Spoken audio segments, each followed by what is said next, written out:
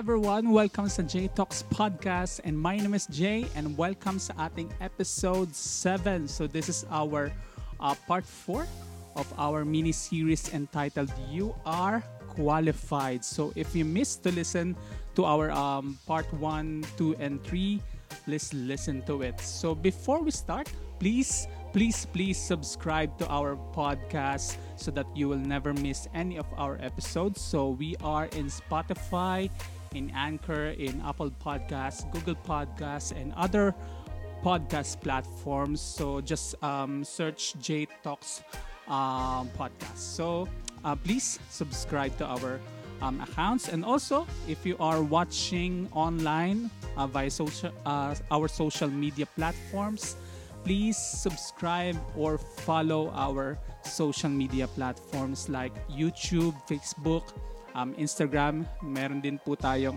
account sa TikTok and Twitter. So lahat po pinasok na natin para ma-share natin, makapag-encourage tayo ng salita ng mga tao through the Word of God. So just search JTalks PH. Okay? So right now, we will continue how God called Moses to be the leader that God wants him to be. So we will talk about the third excuse of Moses to God. So makikita natin yan sa Exodus chapter 4 verse 1 to 2. Makikita natin dito, basahin natin. Then Moses answered and said, "But suppose they will not believe me or listen to my voice. Suppose they say, 'The Lord has not appeared to you.'" And sa verse 2 sabi ng Lord, so the Lord said to him, "What is that in your hand?" And sabi ni Moses, he said, "A rod." So makikita natin dito na si Moses asking God, what if they don't listen to me? Paano kung hindi sila makinig sa akin? Ano sasabihin ko sa kanila? So most of the time, makikita natin dito, nakaka-relate tayo dito sa mga gantong scenario. Most of the time, nalilimitahan tayo sa mga gusto nating gawin or sa mga gustong ipagawa ni Lord sa atin dahil sa we are too conscious of what people will say about us. Tama ba? How they will approach us, how they will reach us, ano yung mga comments nila or mga feedback nila sa mga gagawin natin. We become people pleasers. So ano nga ba yung mga people pleaser? A people pleaser is someone who tries hard to make others happy. You pretend to agree with everyone. You are afraid to say no to them. You need praise from people to feel good. And these people have this fear of being rejected. Yung tinatawag nating the fear of rejection. So, remember this. You cannot please everyone. You cannot please everyone. And don't try to do this one. Don't mind what other people's comment about you. Basta kung ano yung gusto mong gawin, ano yung pinapagawa ng Lord sa'yo, just do it. Don't mind what other people's comment about you. And the way we handle this fear is that you have to be secured in God's approval or God's opinion or God's acceptance of you. So, sabi ng Bible, you are accepted. You are approved by God. So, basahin natin yung Ephesians chapter 1 verse 5 to 6. Sabi dito, having predestined us to adoption as sons by Jesus Christ to Himself, according to the good pleasure of His will. Sabi sa verse 6, to the praise of the glory of His grace by which He made us. Tapos na ba o gagawin pa lang? Tapos na. He made us accepted in the beloved. So the Greek word for accepted there is the word charito or charito, means highly favored.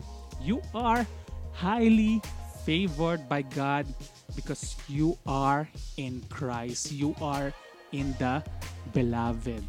Amen? So sabi rin sa 2 Timothy chapter 2 verse 15, sabi dito, study to show thyself or yourself approved unto God, a workman that needed not to be ashamed, rightly dividing the word of truth. So we have to study the word of God for us to see that we are already approved by Him. So the more mong nakikita yung salita ng Diyos, the more mong naaaral, napapakinggan ng salita ng Diyos, the more mong makikita that you are already accepted. You are already approved by God. You are already child of God.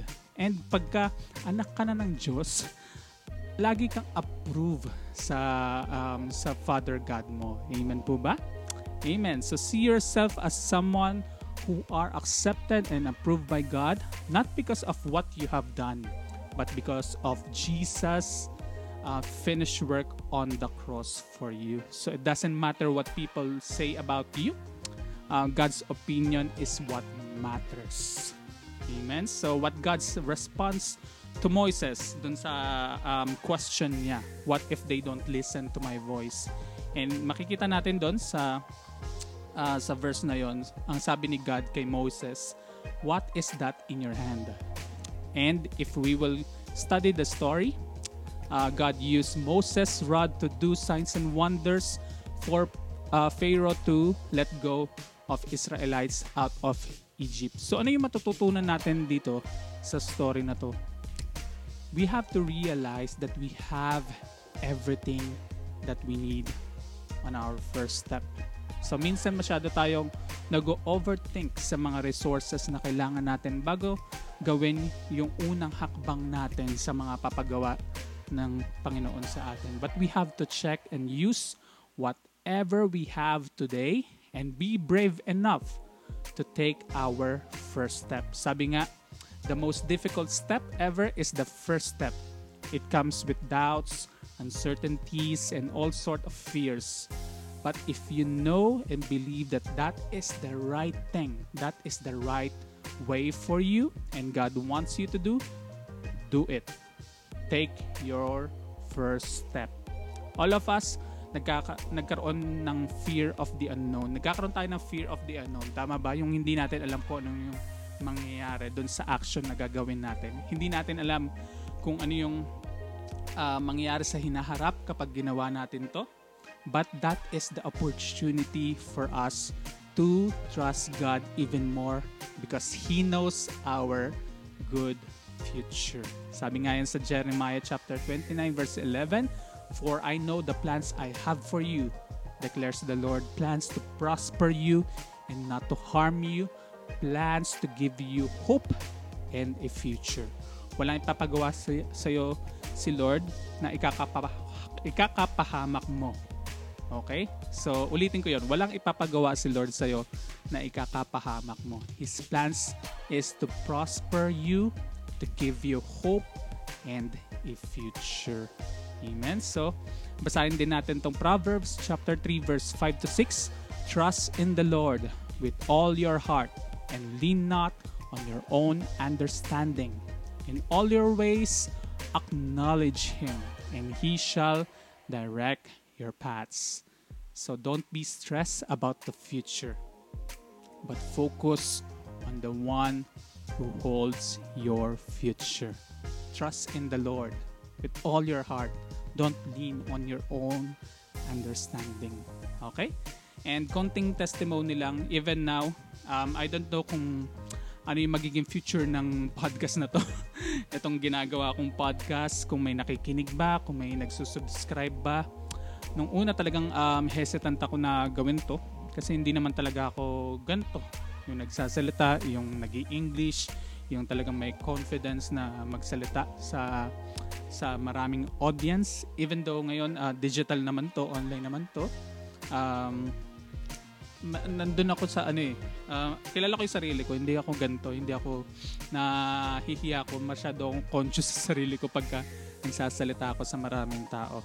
But I'm just trusting God right now to use whatever I have right now to encourage and share how good He is to people. So yun lang yung pinaka motivation ko in using this platform, in using my voice, using my tools through this podcast. Yun lang yung gusto kong makamit, yung makapag-encourage at makapag-share ng Word of God sa maraming tao.